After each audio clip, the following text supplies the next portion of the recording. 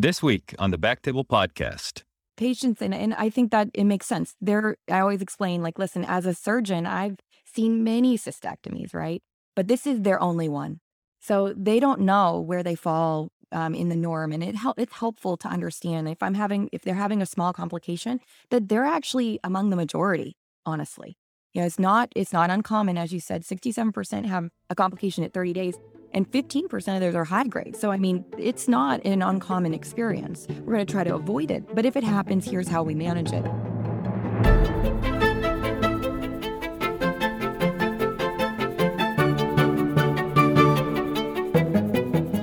Hello, everyone, and welcome back to the Backtable Urology Podcast, your source for all things urology. You can find all previous episodes of our podcast on iTunes, Spotify, and at backtable.com.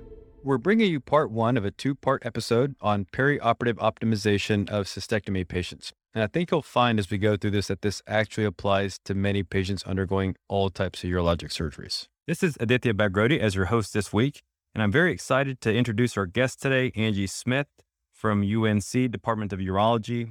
Angie is the Director of Urologic Oncology and an Associate Professor. It's a tremendous group all around, and I think their bladder cancer program particularly shines. Angie, thanks so much for joining us this week, and how are you doing? I'm doing great. Thank you so much for having me on the podcast.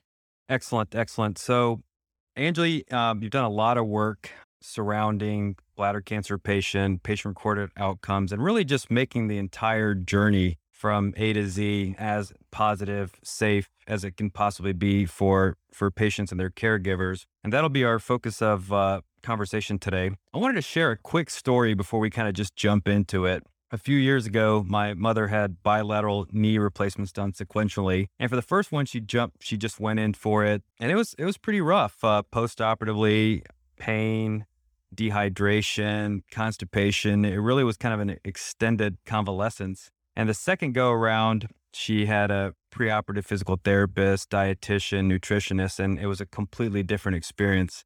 And, as a surgeon, it totally sold me on, really making sure that we're comprehensively addressing everything that's required to make this a safe experience for the patient is absolutely critical. Any just kind of general comments on that in general?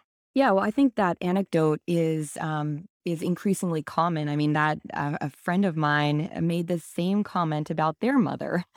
Almost could have been the exact same story, had completely different experiences based on the presence and absence of a planned, essentially ERAS protocol, enhanced recovery after surgery protocol. And I think that we have mounting evidence of its benefit, but we also see these anecdotal experiences that really make us take pause and believe that doing these generally simple and systematic methods and strategies can make a really big difference in the patient's experience. And as you mentioned, some of my area of research studies focus on patient-reported outcomes. So I think this dovetails really nicely with that because these are simple things that we all can do. We just have to know what they are and then systematically apply them to our practice. So I hope today it's just, a practical conversation of what one can do to improve their patient's experience from beginning to end. And that's, from a surgeon standpoint, that's hopefully what we all want for our patients. Absolutely. So we won't focus too much on, how we got to the decision to perform a cystectomy, indications, et cetera. But can you just kind of walk us through what that first conversation looks like when you're telling a patient and their loved ones what a cystectomy looks like? Yeah, well, cystectomy, and I've undergone multiple iterations of how I explain cystectomy to patients, but it's complicated and it takes time. I will say that for most of my patients, I let them know right away from the first time I meet them to speak about cystectomy. I say right up front that this is a lot of information and it won't be the last time we speak. I think that's important to set the stage because there's so much information to remember. It becomes very overwhelming. And the truth is, it usually isn't the last time because many of these patients receive chemotherapy. They need to come back before cystectomy. They're going to have a pre-op. So there are multiple touch points. So that's the first thing. The second is I try to, have a conversation about things like complication rates. I want to set their expectations from the beginning. expectation setting, I'm sure you are well aware, and many individuals listening, expectation setting is incredibly important. That is getting in the patient's mind what is to come so that they can be prepared as best they can. And so I explain, some of these things are going to be difficult to hear, but as your surgeon, I'm here to help navigate you through this process. And we're going to try to reduce, for example, complication rates or, readmissions and some of these things through these maneuvers. So I talk to them about what the surgery entails, what's being removed, why. And that includes, obviously if it's the bladder, but also the prostate. What's the implications beyond that? For example, sexual function. I even sometimes speak about infertility. Like I said, this is an iterative process. I had a patient that, I learned this. This was probably a few years ago. I hadn't mentioned that part, infertility, because I thought based on his age, erroneously, that wasn't of interest to him, and it was. So I now try not to take for granted all of that. So I try to wrap it all up in terms of, what we're taking out and how that influences their future. Then I get into what the hospital expectations are, what we do beforehand, what we do in the hospital, and then the expectation after surgery. And there's a lot of information. We have paperwork and pamphlets to explain this. So I have it's almost like homework reading material after they speak with me. And then we circle back again, often right after neoadjuvant chemo, to discuss things again. And I found that visit's even more, I can go a little more into the weeds with it. And they are much more, they're calmer, they're more confident about what's going on. And they have even, I would say, more specific questions that we can delve into. And that's at that point, we talk a little bit about the types of complications that might occur, how I try to avoid them, and then other items in terms of, the recovery itself. Yeah, I think I wholeheartedly agree with expectation management. And for me personally, I will tell my patients that about 2/3 of patients are going to have some hiccup, issue, problem, complication, hopefully from something small, manageable, like a UTI to, larger cardiopulmonary events, et cetera. And I also go as far to tell them that realistically, it's going to be 6 or 8 months until they even start to resemble what they did certainly before surgery, and potentially even longer if chemotherapy was involved. Do you kind of touch base on some of those aspects? Yeah, and I think that is important in terms of complications. Patients, and I think that it makes sense. I always explain, like, listen, as a surgeon, I've seen many cystectomies, right? But this is their only one. So they don't know where they fall in the norm. And it's helpful to understand if they're having a small complication, that they're actually among the majority, honestly. It's not uncommon, as you said, 67% have a complication at 30 days. And 15% of those are high grade. So, I mean, it's not an uncommon experience. We're going to try to avoid it. But if it happens, here's how we manage it. The other thing I explain is that, these complications may result in them coming back to the hospital. If you look at some of the larger, like SEER Medicare type studies looking at readmission rates, they're up to about 40% at 90 days. And if you look at surgical oncology procedures, not just cystectomy, but other significant procedures, like, for example, thoracotomy or colorectal surgery, cystectomy has the highest rate of 90-day readmissions. So it's not an uncommon experience for patients. So I let them know that might happen, but we're going to, do our best to avoid it, to minimize it. And I know we'll talk a little bit about that in the next, 40 minutes of how we do that. Absolutely. And for patients coming in asking for either open or robotic approaches, do you have any guidance for them? So I tell them, and this is the truth, I actually just started to, again, reiterate the way that I have this conversation. I don't know if your OR is very similar to mine, but sometimes I do have a standing robot room, but sometimes, I just have more cystectomies 1 month and I need to find different operative time. And I may not have the luxury of having a robot room if I'm going to perform robotic cystectomy. And so I now counsel all of them because I really don't know what the OR is going to look like when they often come back around after neoadjuvant chemo. I explain, hey, listen, we're going to do a cystectomy. It may be open or robotic. The most important thing is that we get you in a timely manner. The open versus robotic portion, in my opinion, doesn't matter. We have the RAZOR trial that showed that there really isn't a significant difference in complications between open or robotic cystectomy. You do see some differences in estimated blood loss, and I explain that. But The most important thing is that we're getting you a timely surgery, and we can accomplish that either open or robotically. So, in my opinion, the time is more of the essence. If I have a robot room, great, and they're a good candidate, wonderful, we'll do robotic cystectomy. But I don't promise one or the other because I think the timing is so important. And typically, about how long do you wait after, say, the completion of chemo at the earliest when you're scheduling cystectomies? In our group, we say 4 to 6 weeks. And this is actually one of those areas in urology or even surgery that we do actually have some evidence that waiting too long can worsen survival. There's a good study that demonstrated, like, if you get, delaying surgery, particularly beyond 12 weeks, there was an increased risk of lymph node metastases, for example. But I think in our group, it's about 4 to 6 weeks. What are you about similar, or do you have a different protocol? Yeah, I would say that's right on it. So I think this, sets up quite nicely. And of course, there's disease characteristics and, when the cystectomy needs to take place. How about patient characteristics? How are you kind of evaluating, internally, either using your gestalt or with, actual available tools, patient comorbidity, frailty, and so forth? Yeah, we almost have an overabundance of like calculators and indices, and it's busy in our clinic. I don't I say our as in the urologic community.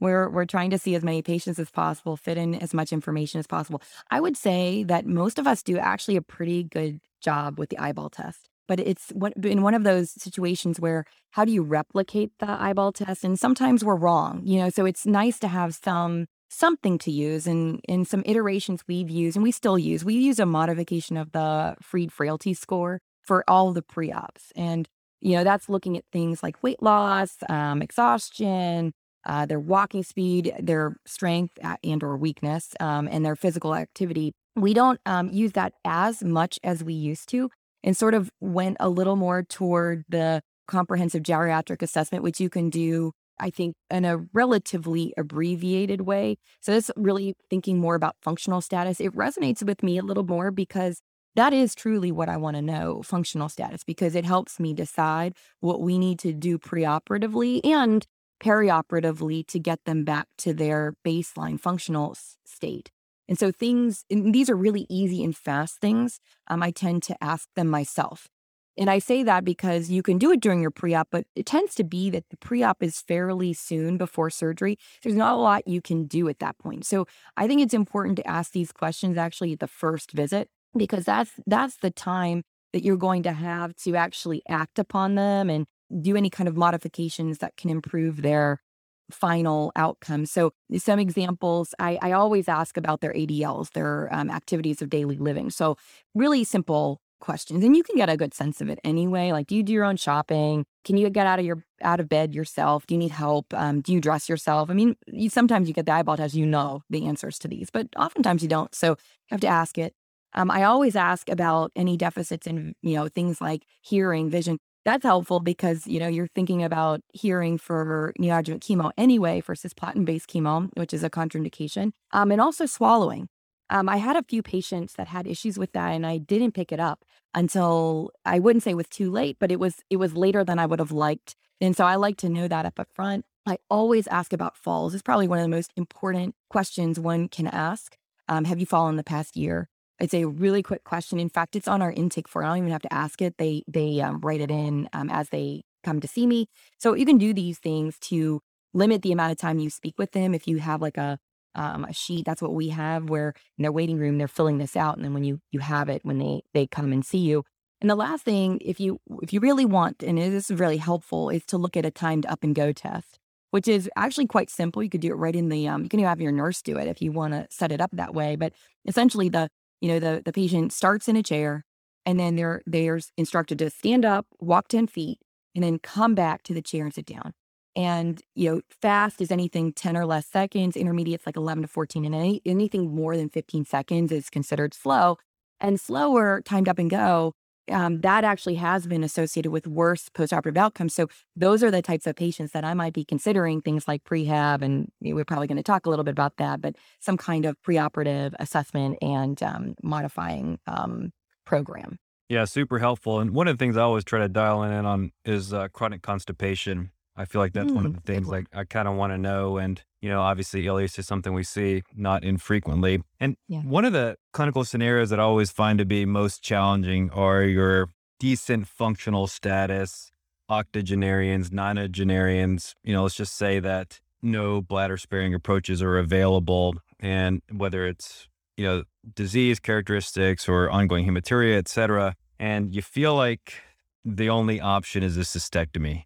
Any tips and tricks? I mean, I actually, for about a couple of months, did a couple of cutaneous ureterostomies. And then I wanted to, give it about a 6-month break just to make sure that those went well in my hands. Or like uterosigs. Do you see any role for those kind of modifications in certain patients?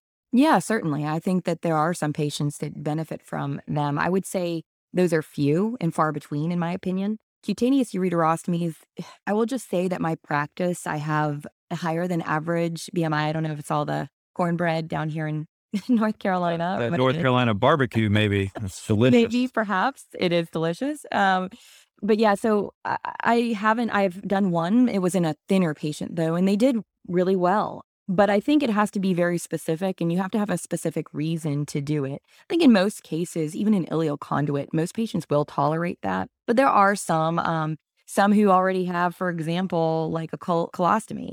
You could have discussion. I also think about their, I think that's where like things like prognosis can be helpful of understanding or thinking about their lifespan, right? Because ureterosigs for long-term options, I don't prefer to use them. I'm not saying you cannot, but that's not my go-to. But if you're trying to make it as simple as possible, and their lifespan is limited, I think those types of modifications make a lot of sense. But like I said, it has to be with the right patient and for the right reason. And we talk a lot about it, with the patient there to help us make the decision together. Yeah, wholeheartedly agree. And I would go as far to say that anytime I'm making a decision like that, I would certainly run it by one of my partners, kind of in a multidisciplinary format just to make sure that I'm not, way off in left field. Oh, yes. I think that's actually a great point that I'll just reiterate because I remember, finishing residency and thinking, okay, here I am. This is what I'm going to do. I didn't realize how often my attendings spoke to one another, and talking about different cases and, just kind of vetting ideas together. And I love that. In fact, I do that quite often. And I think in surgery, sometimes there's this perception it's a sign of weakness. And I absolutely do not agree with that mentality. I think it's incredibly helpful to have that extra opinion, no matter if it's like picking up the phone, someone across the country, or, one of your partners. We have 5 people. So we're very fortunate to have lots of people to talk to. But definitely, I like that you brought that up because I think it's an important piece of, making sure that you're making the right decision for the patient. Good, good. So clearly there's a different considerations for patients receiving upfront cystectomy versus those receiving neoadjuvant chemotherapy. Let's just maybe talk through integrated multidisciplinary care, perhaps starting with just a patient going straight forward to cystectomy. Are there any kind of standard referrals that or recommendation that you provide for patients going straight to cystectomy, assuming we've got, call it 2 to 4 weeks until their surgery? Well, I would say, so I'm not sure if you're speaking about multidisciplinary care with medical oncology, but I'm going to speak to both that as well as other disciplines, and because I think they're both important. The first thing I'll say is that we really don't have anyone that just goes straight to cystectomy in the sense that all patients with muscle invasive bladder cancer, no matter what, actually see both, well, all three of us basically, medical oncology, urologic oncology, and radiation oncology, even if radiation oncology may not, or, radiation may not be the best option for them, or even cystectomy might not be the best option. But I think it's important for patients to hear these different options and why it is or it is not recommended in their particular case. Because I think decision regret, this is my personal opinion, decision regret often comes from the lack of information prior to decision making. So you can really eliminate that by just having a simple consultation. It also builds trust with the patient that they know and they feel very confident in the decision they're making with their provider. So that's the first thing in terms of multidisciplinary care. Now if you're saying, okay, now we have a patient there, let's say they're not going to receive neoadjuvant chemotherapy, maybe they're not eligible, radiation's not appropriate, they're going directly to cystectomy. Now, yes, Right. we have other multidisciplinary consultations that we think about. And for those, we are, at least in our practice, every patient undergoing cystectomy will meet with a nutritionist and will also meet with the wound ostomy care and nursing and then have a preoperative evaluation with us as well. So that's standard for everyone. Now, we might add a few other things in depending on the patient. And an example of this is essentially, the patient who we've sort of been skirting around, the patient who's older might have some, functional issues, some concern about nutrition, for example. That patient may be best served with a geriatrician.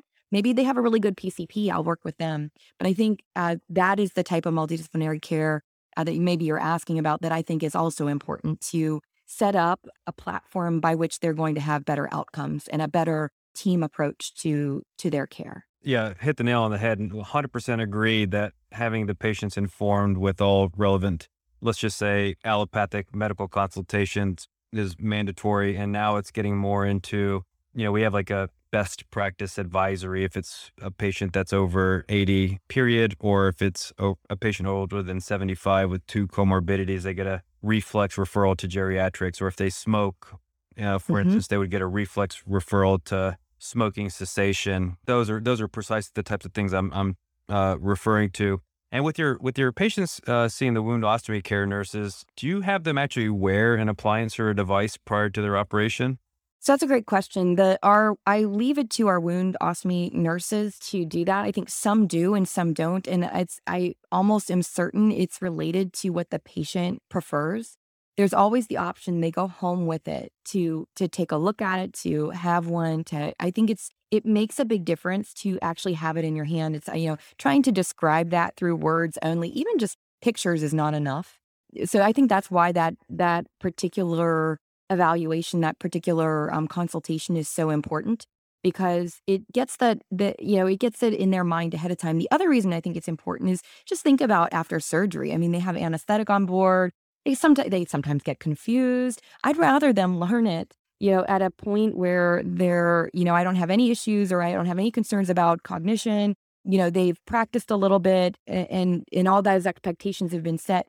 The other thing is that and I think maybe perhaps this is obvious to those listening, but I want to know where to place the stoma. Where do they have their pants sit? We think a little bit about placement in that regard too. And let's say it's a patient who had radiation therapy. I actually get them marked on both sides just in case. I don't know. It's maybe a good luck charm in my mind that if I have it marked, I won't need it.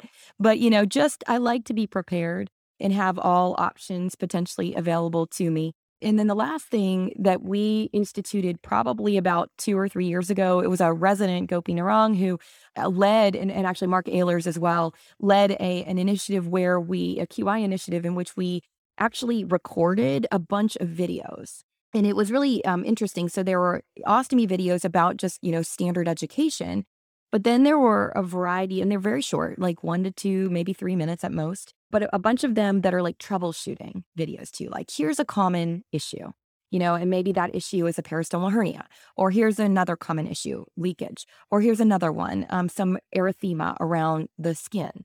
And it's been really helpful. And I say that because patients, without my prompting, have actually said, hey, those videos were so helpful. And it's funny, I hadn't thought of it before. And so I really, I think it was really a great addition to have that information because it's sort of self-motivated learning and it's there. They can kind of take it in, one little piece at a time and then also refer back to it when they need it postoperatively. Yeah, I think that's an excellent point. And, two things for us. The patients get marked by wound ostomy care nurses who have expertise in this 100% of the time. And that's usually at the pre-operative visit, just for logistics and coordination. And the second thing I think that I hammer home initially and also in the hospital is expectation management. Early on, between their incision, between edema, between postoperative pain, I feel like there's a higher rate of leaks, et cetera. And I always just tell them that, this is going to get better.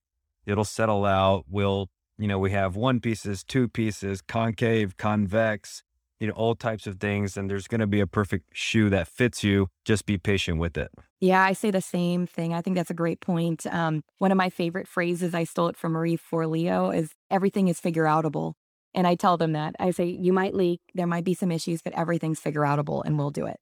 Because I think, that's true. I haven't had a case where we didn't figure something out. And preoperatively, certainly in the first 4 weeks, that's when you see the most complications. But I don't even know if I would use the word complications, just really trying to sort out, what's the best bag? How do you fit? Like, what's the best timing with bag changes and things of that nature. So, it's all about trying new things out and then you find what works for you. And for patients receiving neobladder, would you have them see pelvic floor physical therapy or instruct them on Kegels prior to surgery? Yeah, so that's a great question. I actually don't routinely send them to preoperative pelvic floor physical therapy, but your question makes me now curious, and that's the fun part about enhanced recovery after surgery is like thinking about these things and learning from one another. I think it's actually very reasonable to do that. Now, we talk about Kegels, but I haven't done anything formal. Now I've used it post-operatively when I need to, very similar to what I use for example, prostatectomies. I think I'm Sure. a big believer in pelvic floor physical therapy, first of all. I think they're wonderful. There's really hardly any downside to doing it. And so I think that's actually great. Do you routinely do that? I'm out of curiosity. Have you found that to be helpful? I do. Yeah. I just feel like, particularly for female neobladder patients, Mhm. there's just so much change that, really dialing in to how to do them properly. Again, not exactly the same as, say, for instance, like post childbirth Kegels. And for the men as well, despite the fact that it's, removal of the bladder and the prostate, I just feel like it's a little bit different than a standard prostatectomy. So I will get them in on the front end. Yeah. No, I like it. I think I'm going to try that. I appreciate you bringing it up. So, for patients receiving neoadjuvant chemotherapy, clearly they've got a little bit more time, and clearly, there's an opportunity for them to get significantly deconditioned. Out of the gates, do you start patients receiving neoadjuvant chemotherapy assuming they don't have some, bleeding tumor on any type of DVT prophylaxis? So that's an interesting question. So I would say routinely, no. Our medical oncologists tend to drive the boat on this one, but I do know that, and I've thought a lot about this because post operative we do we do give 4 weeks of extended duration prophylaxis, which there's good evidence for. And I started thinking about that, and it doesn't necessarily make sense that we don't do it preoperatively if they're receiving chemotherapy because they're still at quite a high risk of DVT. Now I do know that they will basically assess the risk, and if the risk is high, they will give it. They don't do it routinely, but I'm wondering, and one of my medical oncologists, I had a conversation with her earlier this week, said that they're starting to think about moving in that direction. So I think this is a moving target, and I bet you if you asked a number of different people, you'll get different answers. We don't do it routinely now, but I wonder in the next couple years whether we will. What about your practice? Yeah, it hasn't really trickled in kind of reflexively in our practice for bladder cancer patients, but actually on the testis side, we have gotten pretty forward moving if they've got certain criteria, bulky masses, large BMIs. We actually wrote a clinical trial that was a good experience, and it was with Lovenox, and literally like a month later, the DOACs came through as Yeah. excellent options in ambulatory patients. So since it became a recommendation and an option, and it seems to be picking up traction, we've used it more. But I kind of agree with you. I think it's probably going to pick up steam in the next several years. It's just not quite prime time yet. Mm.